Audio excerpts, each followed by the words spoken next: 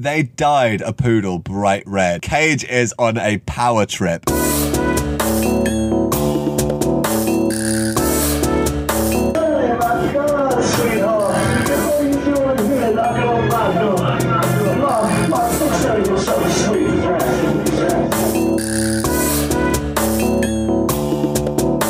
Honestly, man, in the last 30 seconds, I think the stress of that whole start and recording thing, I'm now sweating again.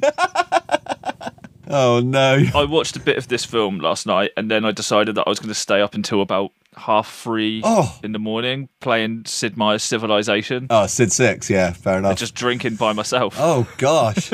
Which is How do you sound more chipper than me? I mean, I had a late night, but not compared to that. I've been out for a run, so I'm a lot better than I was. And I've just had a shower. Kicked in. So mentally I'm feeling there, but my voice, where I've just run, I forgot to take any hay fever tablets, and I've basically just run face first with my fucking eyes and mouth wide open into all of the pollen of the New Forest. That's my running technique too. It's not less to do with the legs. It's actually better for you because it makes your wind resistance harder, so you've really got to work the legs a bit more. Well, this is it. I've already shaved in the little Go Faster stripes into my eyebrows.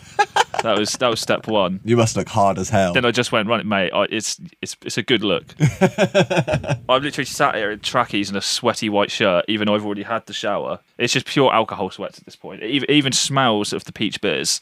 This is disgusting. I feel like this is going to be like a 4-shower day. You'll be pleased to know I've got some very good news to start today's episode with. Oh, I can't wait. I need a pick-me-up. I even need a pick-me-up or another drink. Same thing? Exclusive. Oh, no. National Treasure Disney Plus series is in development. No. A series? This is what we said about the idea of, he's doing a Tiger King series. Is this actually going to be including Nick? So this is the interesting part, and I am speculating, and we'll get more into this as I read you an article I have right before me from Collider.com about this, but Jerry Buckenheimer, who is of course the director of the other two, they got him to open up his Book of Secrets and give a new update on the National Treasure franchise. He's got his own Book of Secrets. I love this. Jerry Buckenheimer's Book of Secrets. Has he got his own Declaration of Independence? Buckenheimer goes on to say there will be, in fact, a National Treasure 3, which is currently in development, as well as a Disney Plus TV series, which is also in development. So we are going to see Nick go for the hat trick? It looks like it, because presumably they wouldn't do a film without him. It doesn't work without a series, I can imagine, without him, and it'll be like National Treasure Kids or whatever. It'll be Zac Efron. Yeah, let's be real. Let's be honest. He's in everything. He needs to come back. He did the Ted Bundy thing, and now he needs to come back as Ben Franklin, or whatever his name was. I think that's right, yes, Ben Franklin. Sure. Sorry, I made a mistake here. Jerry Buckenheimer will be the director for these, but you'll be very pleased to know the writer of... I don't like that laugh. Chris Bremner, who was the writer for Bad Boys for Life, is attached. Oh, all right, yeah. Consider me interested. They're still in the script writing process. It goes on to... I've not actually read this part, so we're going to learn together. The National Treasure movie is both directed by Tattletub? John Turteltaub. Yeah, that's how it made me feel trying to pronounce it. Yeah, that does look like Turteltaub. John Turteltaub, yeah. He directed both the other two, and it follows a historian and occasional heist mastermind, Benjamin Franklin Gates. Oh my God, you were right. You know, he was also the director of Cool Runnings. Oh my gosh. What a legend. What a legend. Legend. I'm looking Hero. Looking at the kind of things that he's done, and that's just absolutely fantastic. So he did like Cool Runnings, like National Treasure, did 2 episodes of that Jericho series, Book of Secrets. He did The Sorcerer's Apprentice, which we're going to see. Oh wow, so yeah, him and Cage are tight, presumably. Oh, he did the pilot of the Rush Hour series that went straight to Amazon Prime that was utterly bin bag. Oh, I don't know anything about that. Wow. Yeah, it's better not to know about it, to be honest. I did a binge of all of the Rush Hour films last year, and then at the end of it was just like, yeah, why not? Oh, you needed more. Yeah, I need more. You know when you think, right, so after Rush Hour 3, obviously it's like 10 years after or something, and you think, oh, this is like a nice little novelty, but you're very aware that those two characters can't be anyone other than Jackie Chan and is it Eddie Murphy? Not Eddie Murphy. Is it Chris Tucker? Shit, I don't know. It turns out I've not seen... I always thought it was Eddie Murphy in those films. That's Beverly Hills Cop. Shit. With Judge Reinhold. Yeah, it's Chris Tucker with Jackie Chan. Oh, right. Yeah, it turns out I haven't seen them in a while. It's so you can't make any content of Rush Hour without them because it's such a funny on-screen relationship. But then you go into like they've tried really hard to recast it, not subtly, and it's not okay. Oh dear. Yeah. Anyway, we've got into Rush Hour and speculation of films and series that haven't been made yet, and we've not even touched on today, where we're in for an absolute treat of Nick Cage's directing debut. What a journey. Also, the end of his directing career. And straight out the gates, did that give you an answer to why that was, or raise more questions for you? A little bit of both. I don't think that he's cut out to be a director. I think he has it in him. I just don't think he wants it. I think that coming off of this, I think that he has bits that he can offer, but I don't know. This was it's a very classic Cage choice of script. I ended up watching some like hour interview of him talking about this. Oh, great! I've seen a few, but I didn't really get around to watching them. There wasn't a lot of it was kind of fan questions asking about other films. The main things I took away from this is that this is a script that was sent to Nick about 8 years prior that he was desperate to be in. He wanted to play the lead, but he could never find a director to attach to it. So when the offer came in for Nick to direct a film, he went back and reread the script and was still just completely in love with it and was like, I'm going to make this film. I could totally imagine that entire scene playing out of him getting this and loving it. Yeah. Well, I'll tell you what, before we go any further talking about this, do you want to give us a quick synopsis of this film, Ben? Yeah, okay. So, yeah, it was...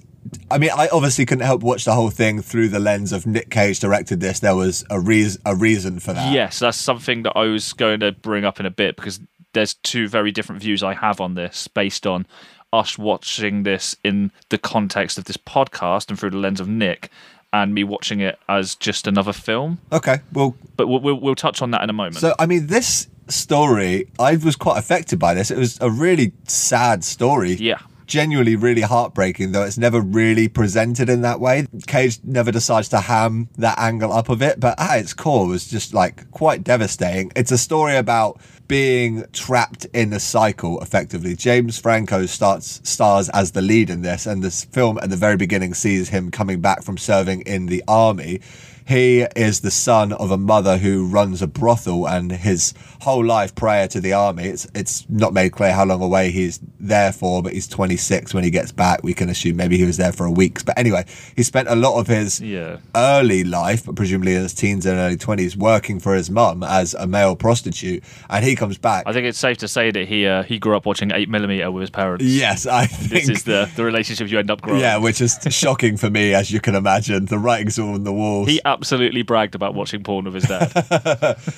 So at its core, this is a story about a young man coming back and wanting to start a new life and go against the grain and not be the person that everyone thinks he is, but he is trapped in the rigmarole of that, of coming back to New Orleans where he grew up and everyone only knowing him for that thing. And try as he might to break away from that, it's the universe and everyone he knows seems to be pointing and forcing him back in that direction. And man, it was heartbreaking, quite frankly. Like, it's a difficult one. Yeah, he's desperate to get out of this. There's like a love interest between him and a female prostitute where they're just trying to just get out of this world. They don't want to be a part of it anymore. But the more he kind of sinks into this, it's not a comfort, but it's kind of all he knows. Yeah, and it's really sad. But you know, you're not meant to hate people you work with, so shouldn't have gone there in the first place. Yeah, that's it. You don't shit where you eat, and you don't shag where you sleep.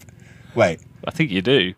I'll have to double check on that one. But. Okay, yeah, get back to me on that. But that's sort of the story. We follow James Franco's development here as he. And the characters associated with him, his mother is a big part in it. Was it Caroline? Her name was the female prostitute, his love interest in this. Carol. And then Henry, I believe his name was, which is sort of his mother's lover, who it turns out later in the film listed as Jules Mann. Ooh, Jules Mann.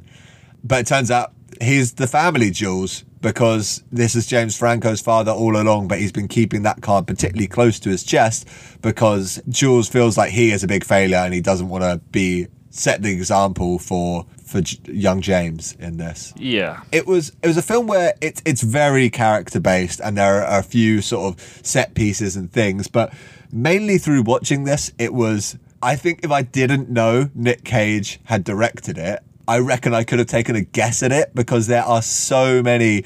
It was like Nick Cage bingo throughout this, and I wrote down so many things that he has done in other films or ways that he has acted before, or just tropes from films he's been in the past. Like, it was evident he had learned a certain way, or self-taught a lot, I guess, a certain way to do things and put that on screen. Did you have a similar thing? I got that exactly, but from the not so much. Just I think it's important to bring up the casting of this because I was skeptical of how Franco would portray this, but you can kind of tell this is a very young James Franco. Yeah. And this is Nicolas Cage via James Franco. Absolutely. You can tell that that's where the direction is. And some of it's so bizarre watching. I think we saw it in another film. I can't remember which one it was now, where someone else tried to like out Cage, and it's just awkward to watch. But this very much is like it's so weird seeing someone else take on Cage's style of acting and seeing what they can draw from it. And I'd go as far as to say that I think this has probably had a huge effect on Franco's acting career and the choices that he makes, because he's someone that's known for taking these really strange roles. And I wonder how much of that you could attribute to working with Cage at this point. I really couldn't help but wonder a bit more about, unfortunately, known scumbag James Franco, but he's got a fascinating career because he's done some like really challenging, interesting roles early on in his career. And then at one point he just, I guess, met Seth Rogen and became a stoner and then just did all these like lazy buddy comedies, which, don't get me wrong, were entertaining for the most part, but like a really different pace from where he got started there. So he'd be quite an interesting person just to view a career of, but I mean, I'm not very interested in doing it, but couldn't help but wonder. And quite right, as you just said, it's fascinating to know what impact Cage had on this. Like, it's pretty presumably early in Franco's career here. Yeah, I was just looking down to see it. So he does this after, in the same year, the two things that, the two films before this, he made a film called You Always Stalk the Ones You Love. Jesus Christ, Franco. Yeah. After that same year again, he played a skateboarder guy in Mother Ghost. And then went into Sunny, the same year that he played Harry Osborn in the first Spider-Man film. Fuck, yeah, shit, you're right. Yeah. Wow, these came out the same year. Well, there you go. That's a classic one for them, one for me move, isn't it? Yeah. Wow. Let's talk a bit more about, well, there's two ways that we can really look at Sunny, which we just watched here, because of course Cage directs, but he also stars in the film. Now, should we go on to talk about Acid Yellow now, or should we save that for Pudding? I think save that for Pudding, so we can come on to a kind of shorter version of Cage Match. Let's go in on this film for a moment whilst we're still fresh on the story and things like that. Okay. As I think there are bits that we can take out from this that I think are interesting. But one thing I do want to touch on, I want to know what your thoughts were, your two opinions on this, as watching this as a film blind and watching this film as going in knowing that this is a Nick Cage directing debut. It was hard to separate the art from the artist, so to speak, and I'm so trained at this point to watch pretty much any film and assume that Nick Cage he's either on the screen or he's nearby, and in this, honestly, to me, it was just like, it was comical that it was checking off things he'd done in the past. I've got a couple of things here that I just want to go through that maybe you noticed also that will make you see why it was such a Cage film. Of course, there's driving through the desert in a sports car montage. Yep. Done that before. There was a bunch of dogs on the screen. He loves that. Footage of neon lights, military themes. There's a bit with a car dealership, like we saw with Little Junior Brown, a similar scene. Doing quite different things, but there we go. There's an abundance of sex scenes. Yeah, I mean, it couldn't be a Cage film without a very long, uncomfortable lovemaking scene. It wouldn't have been a Nick Cage film without James Franco's ass. It's set in New Orleans, where, of course, we know Cage has been to a bunch of times and maybe at this point even owns property. There's even bits of the script where it felt like Cage had been like, this is what you do it. The first time we see Franco have a freak out, and he has a couple, credit where it's due, like doing that in front of Nick Cage, a man who is, of course, known for this, it must have been quite a tall order. That would be a huge challenge, especially early in your career as well, against an Oscar-winning guy who literally freaks out for money. Yeah, exactly. But I feel like this is one of the first times Franco did that, so Cage probably gave him a lot of advice. And there's a point where he says there's a scene where Franco is trying to reintegrate himself into normal life, and he essentially goes on his first ever date with a girl, and they end up having sex together. And again, a really heartbreaking bit where he is a hot man cursed with the ability to be a phenomenal lay, where after the fact she sighs and looks at him and says, "Oh, you should do that for a living." And he has this great reaction on his face where he's like, "I guess now's the moment I tell her." Now's the moment of all to stop lying. Like I said, this is a film of really intense lows, but not really any highs. Yeah, but the lows a lot of the time are strangely normalized, not unlike in a film like Bringing Out Your Dead, where it's just part of who this character is, so they don't really even bat their eyelid at it. The lowest moments only come when they're trying to go against the grain of that. Again, not unlike Bringing Out Your Dead, where he's trying to quit, and those are the moments where he realizes how bleak the whole thing is. A lot of the direction and the kind of mood and things like this, there's a lot you can kind of compare almost to Leaving Las Vegas, which you can't fault Nick for, considering it's his most successful film as an actor, for trying to kind of recreate that kind of gritty, somber, just like really uncomfortable tone throughout. Yeah, exactly. I mean, there's a drinking montage, there's an emotional strolling through the street drunk montage. These are all things he's done before, but obviously never more so than in Leaving Las Vegas. But I think the problem with this and having Nick direct, and that's one of the flaws that I found in it as well, is that it almost leans too much into these things. Whereas when you're getting a Nick Cage performance, there's a lot you can take from it in terms of, I don't want to say originality. We know he wears his influence on his sleeves, and he's always been very accepting of that, and he acknowledges the people that he kind of borrows from. But he is his own actor, if you know what I mean.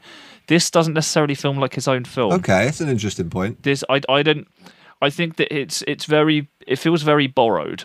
I don't know how to word this correctly, but this didn't feel, and this is what I mean. Like, you have to watching this through the eyes of Nick Cage, thinking this is his directing debut.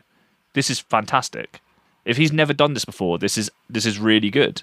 But when you put it up against another film of the genre, would it hold? Would it stand its ground? Okay, that's an interesting point. And that's when I start to really question this, because I think the casting of this is brilliant to a point. But I just think there's moments... Yeah, I don't know. Some of the performances seemed a bit laboured to me. I think all James Franco's stuff goes down pretty well, but I think that's because Cage was focusing so much energy. Granted, he's the titular character, but I think Cage focuses so much energy on when him. I say that, I mean mostly James Franco and Brenda, is it Blethyn, who plays his mother, Jewel? Yeah. I thought those two really, really great. They had that perfect, uncomfortable relationship, and I thought they were brilliant. There's a lot of the rest of the acting. This is what I mean, where I find it to be quite hit and miss.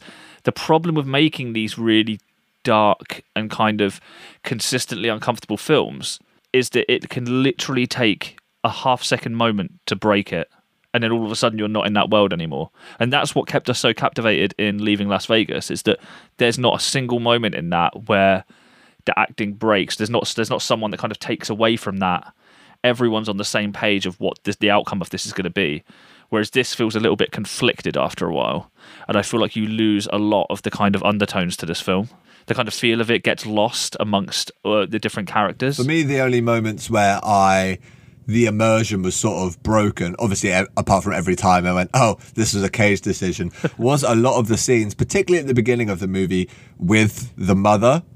I felt I could really feel Cage's direction on her, that she sort of constantly goes from 0 to 100 and is very inconsistent with her accent. And I was like, that's Cage all over. It's obviously a risk putting someone British in a film like this, because it's not it's not an easy accent to try and just muster up. And I admittedly, the accents aren't particularly fantastic, but I don't know.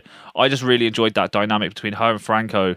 You can tell that it's like a mother and son. The way that they're like you said, they're both 0 to 100. It's almost like a bipolar-esque kind of relationship that they have with each other, where they're both so you can just tell that so many of his traits are hers. Yeah, okay. And I found that to be quite an interesting dynamic, but it's not to cast any shade on the other actors. There are some standout ones, but also I think Nicolas Cage being in this film, I feel like that was a kind of cash cow move just to kind of get people to watch it. I don't really think it added anything. If anything, it kind of, I hate to say it, but I do feel like it kind of cheapened it a little. I feel like that was kind of a, if you're going into direct. If if you have to do this, then you're probably not ready to direct. I saw an interview with him after we watched Captain Studio Girl's Time Traveling Mandolin. He says that his favourite types of stories are love stories, and that he even mentions that I'd love to one day go on to direct one. Do you think that's what he was trying to achieve with this? Oh, 100%. Do you think this is a love story at its core? Yeah, definitely. It's a very troubled love story between Sonny and Carol, and how, you know, it's not so like dissimilar from other films that we've seen Cage be in, as you've brought up. The storyline's just very exaggerated because of the circumstances. Yeah, but it wouldn't be a Cage film without that. Yeah. I mean, I've got to say, for me, this film started about 25 minutes in when they started playing Rush on the car stereo. Yes, yeah, me too. There's some bangers on the soundtrack in this. Oh, the soundtrack's one of the absolute highlights of this. It's absolutely incredible. Like I said, there's moments of this when I think Cage has done fantastic here for a debut, but then there's other moments where I just think first film. And I think it's a really difficult contrast when you're this far into your career, and it's never going to be. And I feel like this is probably why he hasn't come back to it. Not because he hasn't got the skills to do it, but because it's almost impossible to start, you know, cutting your teeth as a director when, for one, your uncle made The Godfather, and two, you've won an Oscar for acting, so the spotlight is on you, and whatever you do is going to be paramount to the press. Nick Cage has had all the help in the world getting to this point, with being family friends with Scorsese, being related to Coppola, and obviously, like, I'm sure he spent plenty of time with Spielberg and the gang growing up. It's probably not with Crispin at that point. Probably not with Crispin. There are some good moments in this, but with someone that's had that much of a boost, you almost expect something a little more. Yeah, I know what you mean, and that's kind of what I took from this. I think at face value, I enjoyed it. I expected more because of the casting and because it is Cage and because you know his contacts. But at the end of the day, if this is his first time making it, it's good. It's good for what it is.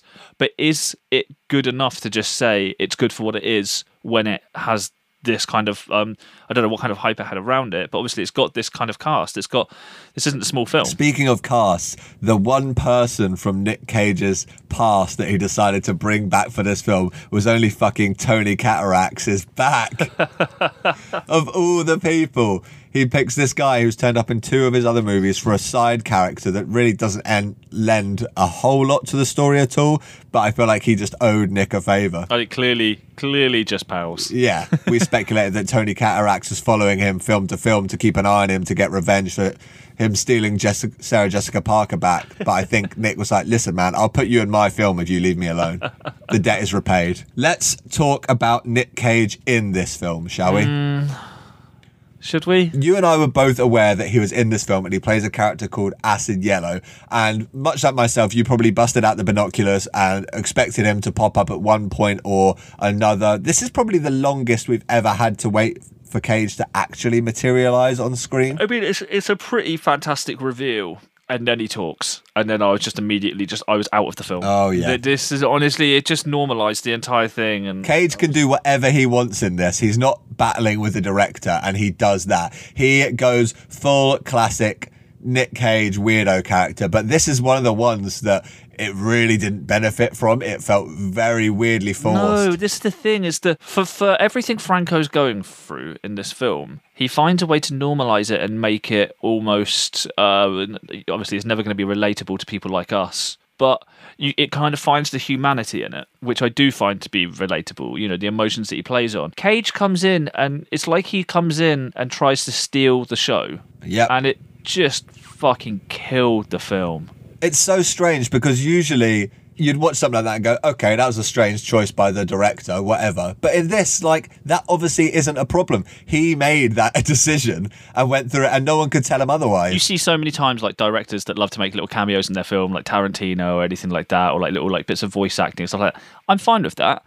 But you need to know your place. Well, the problem is that he gets to decide his place. Yeah. But when he comes in and he tries to outact the lead and try to steal the scene, when, let's be honest, he's nothing more than a background character. It adds nothing to the narrative of the story. No, it takes so much away. You could take that scene out and nothing would change. So it was just Cage deciding he wanted a double paycheck. But I don't know if it's even that. I wonder if it was if we list you as an actor and get you in this film in some way that it will have more traction. And this is Starring what Nick yeah, and I Cage. wonder if this is what I was saying is like, if you have to do that at this point, are you ready to be directing if this is what you have to do in order to... I could be wrong on this, but I can't see any reason why, if we're going down the what were you thinking route, this is what I'd play on is, why would you put yourself in this film other than to draw in people who wouldn't necessarily want to watch a film about a male prostitute? Would you tell me a little bit more about the character Acid Yellow? How are we introduced to him? I mean... I try to remember, to be honest. I just remember It sounds like you really didn't like the guy. No, I just remember being... It wasn't... If this was another film, I would have found this hilarious. Like, it is a really funny character, and I love it when Cage pops up and just steals the film from someone. Yoink. But you have to kind of... You know what I mean? When it's his film, and he's just literally just shat on himself here. He's absolutely shit the bed. So let's talk a bit about how we first meet Acid Yellow. This is off the back of Franco's finding out that who his real father was, but too late because his father's just died. Again, very Nick Cage sequence there where someone gets a turn for the best and then just gets hit by a truck and explodes immediately. Of course. Outrageous direction. So silly. But anyway. Well, he's aware of what happens if you just cycle into a stationary truck, so...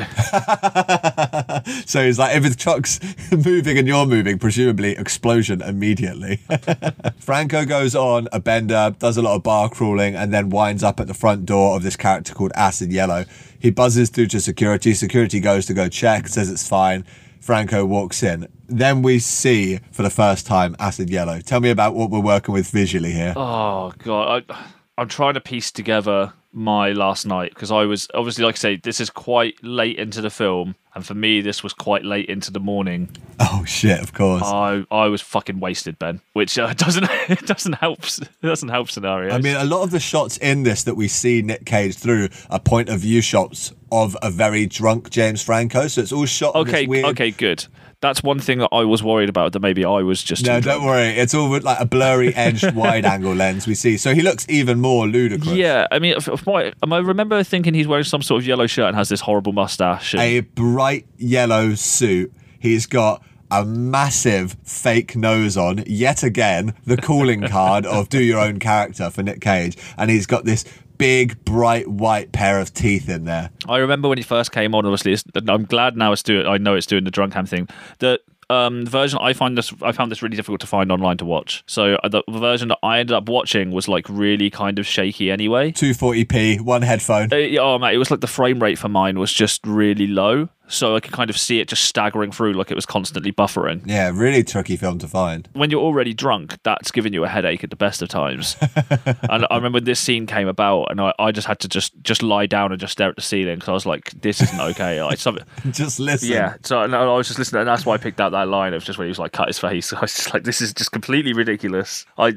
I don't think I needed to see it all to know that it was a bad move. Like when I first saw it and I just saw that fucking mustache, nose, and yellow fucking whatever it was, I was like, no, I'm out. It was like if they'd done a character of The Mask on Bo Selector. Oh God, what a horrible image. Yeah, it was disgusting, quite frankly. And like I say, it just added nothing. There was just this large woman sat beside him, just shoveling cocaine to him. He kept shouting, but again, doing a stupid voice, and just kept shouting how much he loved cocaine and how great it was to see James Franco again. And Franco's just there because he wants to earn some money and sleep with a man. And Cage's character, Acid Yellow, is there to facilitate that.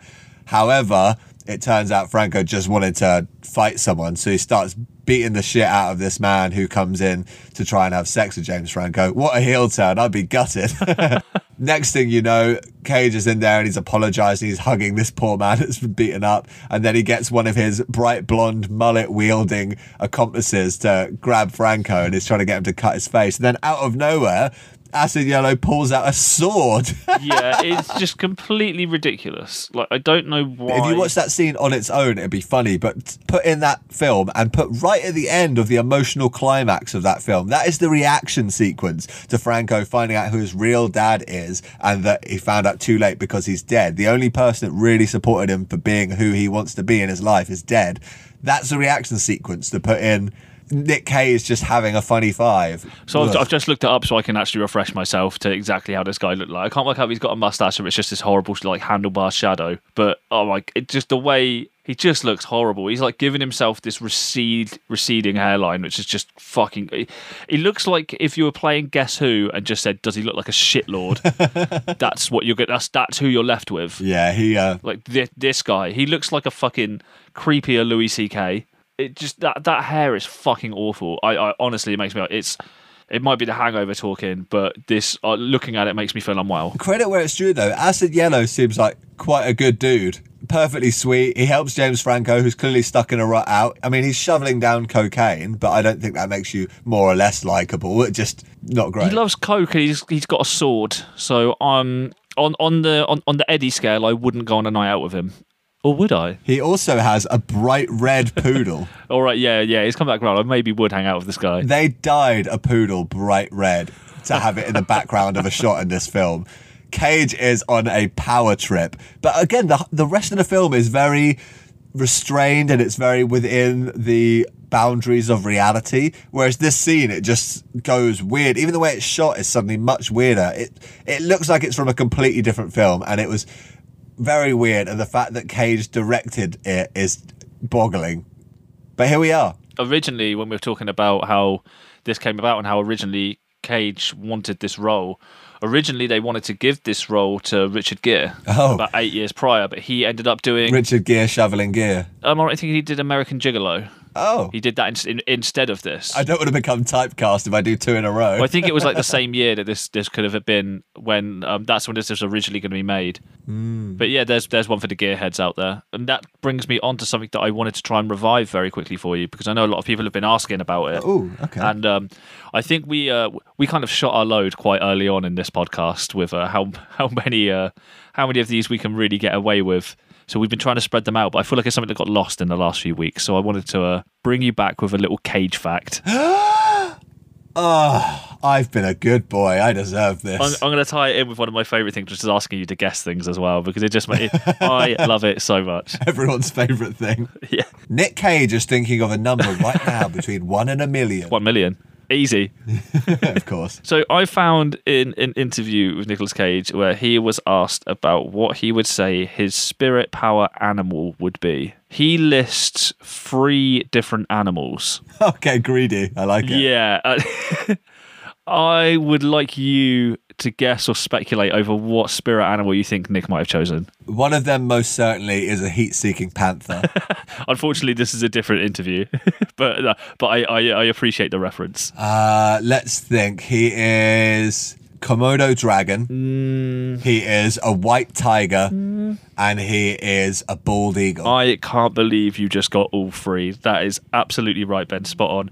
He chose a California grey whale, a Monica lizard, and dog. No specific, just dog.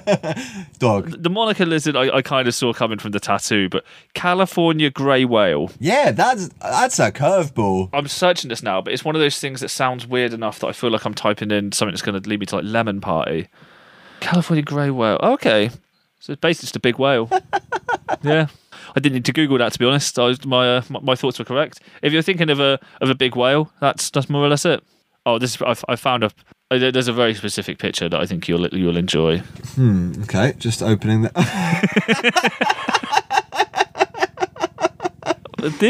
What? This is a water-bearing mammal version of Sergeant Steal Your Girl. Nick Cage saw this and went, "That's a bit of me." Weirdly enough, I'm looking at it side by side with another picture of Nick Cage I have on my screen. He's my desktop wallpaper at this point. Of course. And it does have a bit of a striking resemblance, weirdly, in the forehead region. Yeah. And this is like... It's pulling one of those classic Cage faces as well. This is Cage in the bath. This is him hanging out with his octopus. Wow, okay, yeah, this is who pops in for a cuddle with Jonathan, and this is what happens. He's just got some great acting notes. He's going to go and try them out. I'm sure he looked into purchasing one of these at one point. There's no bridge too far for this, man. Listen, Daniel, let's wrap this up, but there's something we need to do. Before we do that, we need to lower this big hexagonal monster and begin another round of... Cage match, baby. So, entering the cage match today, we have returning champion Memphis Range after Joe Enders gracefully bowed out of the competition yesterday, facing down against the versatile Acid Yellow.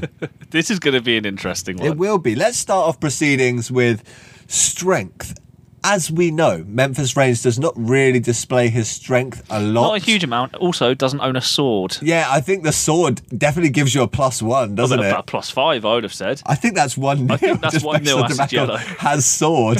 That sword. Congrats. It's a concealed sword as well, so he's got a sneak advantage there. How do you conceal a whole sword as well? It's fantastic.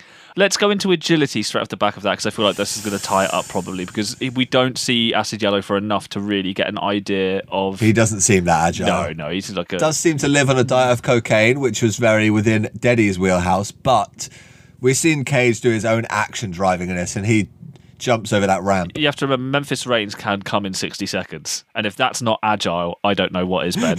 That's a tied game. Next up, we're moving on to likability, and these two characters are likable in very different ways. Memphis Reigns is a criminal. He's a car thief. But he clearly has done some good in the past because he was able to bring his friends back to help him out at the drop of a hat. However, Acid Yellow, he helps out a friend in need at that moment, granted through slightly nefarious means. But he does carry a sword and subsist on a diet of cocaine.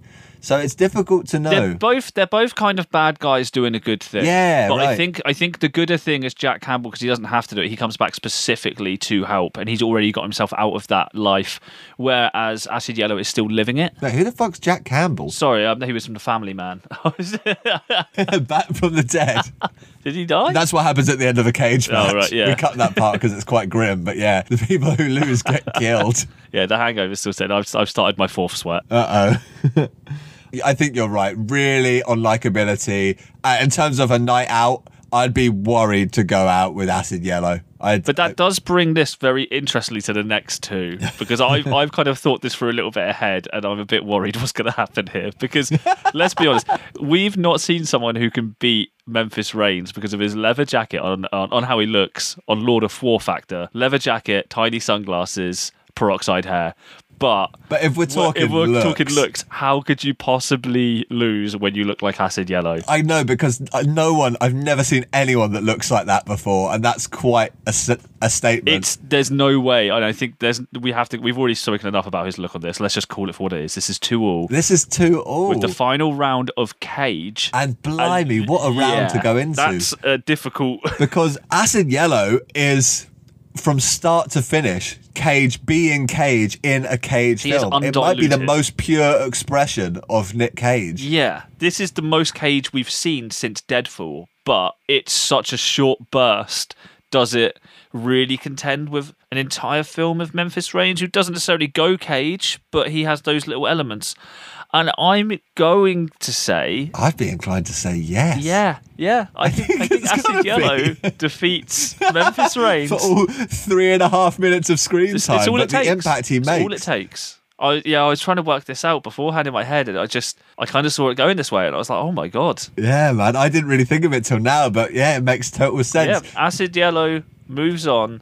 Memphis Reigns... See ya. Wow, what an upset. The bad man is gone. Oh, man, the bad man's a gone man. Jesus. It didn't take 60 seconds, but it did take around 6 films. And that brings us into what we're going to be watching a little bit later today. Today we're back to an actual film of his from the same year of 2002. The same year he did, obviously, Sunny and Windtalkers. This is going to be his third film and last film of the year. Adaptation. Oh.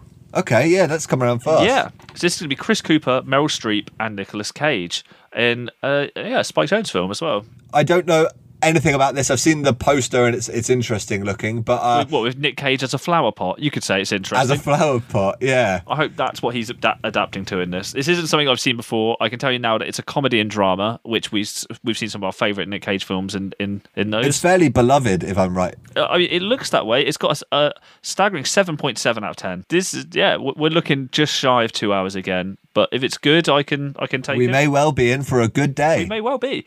Let me give you a quick synopsis of this, Ben. A lovelorn screenwriter becomes desperate as he tries and fails to adapt The Orchard Thief by Suzanne Orlean for the screen. So is this? I mean, is this straight? That doesn't really thrill me, but Straight off the back of Nick Cage trying to direct a film, and you could say failing. He's now playing a desperate and failing screenwriter. he's just determined to be every spot in the industry. Typecast again.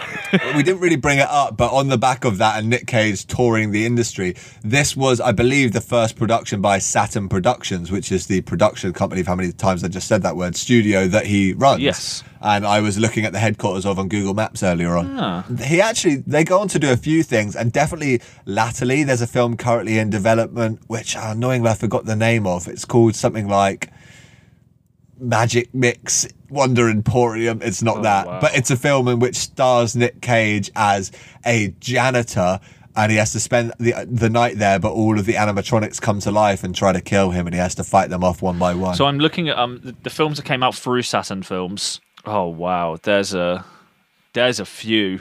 Yeah, I mean, both National Treasures came out through Saturn, so he had his hand in that. Lord of War came out through that. We got, but then there's some other ones that we're gonna, like The Wicker Man came out through that. Knowing came out through that. Drive Angry, Bangkok Dangerous. yeah. Well, I think Oof. producing is essentially helping to bankroll, and I think Nick Cage has a lot of money, so he helps get his films made, and latterly some of the more dodgy ones he's done. It explains a lot. Who else would put the money forward to make some of these films but the man himself? So you know, it's also the untitled Joe Exotic series is coming out via Saturn. Of course. Yep. Fantastic. Interestingly enough, and I want to pat myself on the back here, when I was editing an episode that we did last week or so, I actually compare Nick Cage to Joe Exotic, and this is a couple of days before the news came out. So, Do you think that maybe when the mandolin was destroyed, we all gained a bit of that mandolin? oh shit, no. Wow, he's really rubbing off on me insofar. Oh shit, I can't believe I didn't really rubbing one off on you. Stop that. I can't believe I didn't say this, and I kind of want this to be my final thought on this. There are quite a few points during Sully in which James Franco really displays some genuinely good Cage rage, and we know off the back of Windhorn, because we watched day before yesterday, recently, that he has harnessed his powers well enough that he can manifest them in other people on screen. So I think it made sense that he went on to directing, because he's learned that he can make Nick Cage young again effectively, vicariously through other people on screen. And I thought that was fascinating, and it's just bolstering my theory. Yeah, I mean, this theory just keeps growing, and it keeps getting better and better. It feels like I think I said about it the last couple of days, the more we find out, the less work we have to do into it. It kind of just writes itself at this point. Yeah, fantastic. And I think that's how I would like to be nice to Nicky today. I'd say you've mastered your powers and you're showcasing them more in the public domain, and I respect it. I didn't even consider being nice to Nicky. Oh, God. Yeah. I'm afraid you got it to round off on a positive note on what's ended up being this bumper edition of the show. Well, it's your directing debut, and, you did it. Could have been worse. Oh, hang on a minute. Let's say, and I may be slightly feeding you here, but did Nick do better than his brother in directing a film? Yes and no. Oh, okay. Because can you elaborate on that a little bit before we round off? He definitely directs a better film. He doesn't make a more memorable film. Yeah, okay.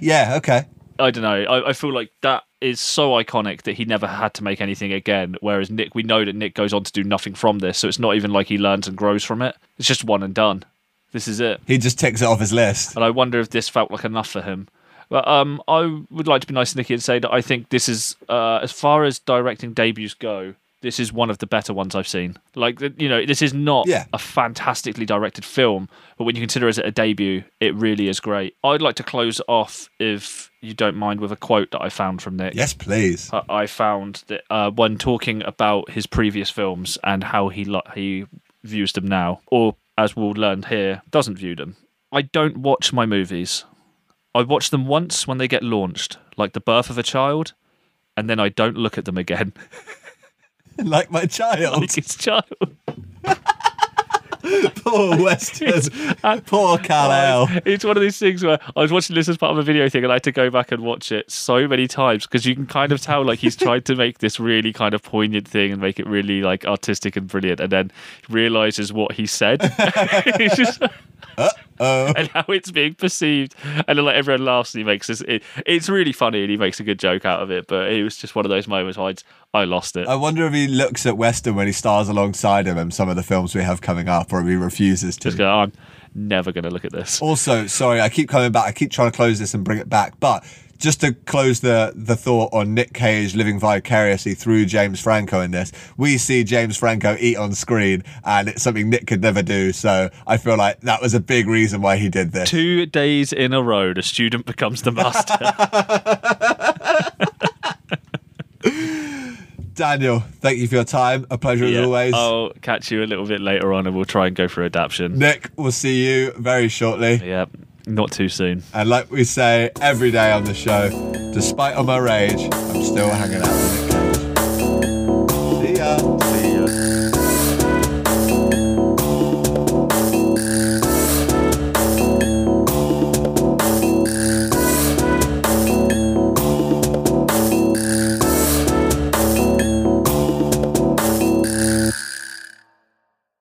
Oh, you made it to the bit after the music at the end. Look at you. Here's a quick note just to say that we do have Uncaged merch available now. We've got sticker packs, there's 4 great designs, 2 of which are shiny, and all of the money raised is going to a really important charity called Sari. The link to where you can get them is in the episode description. That's it. Now go about your business.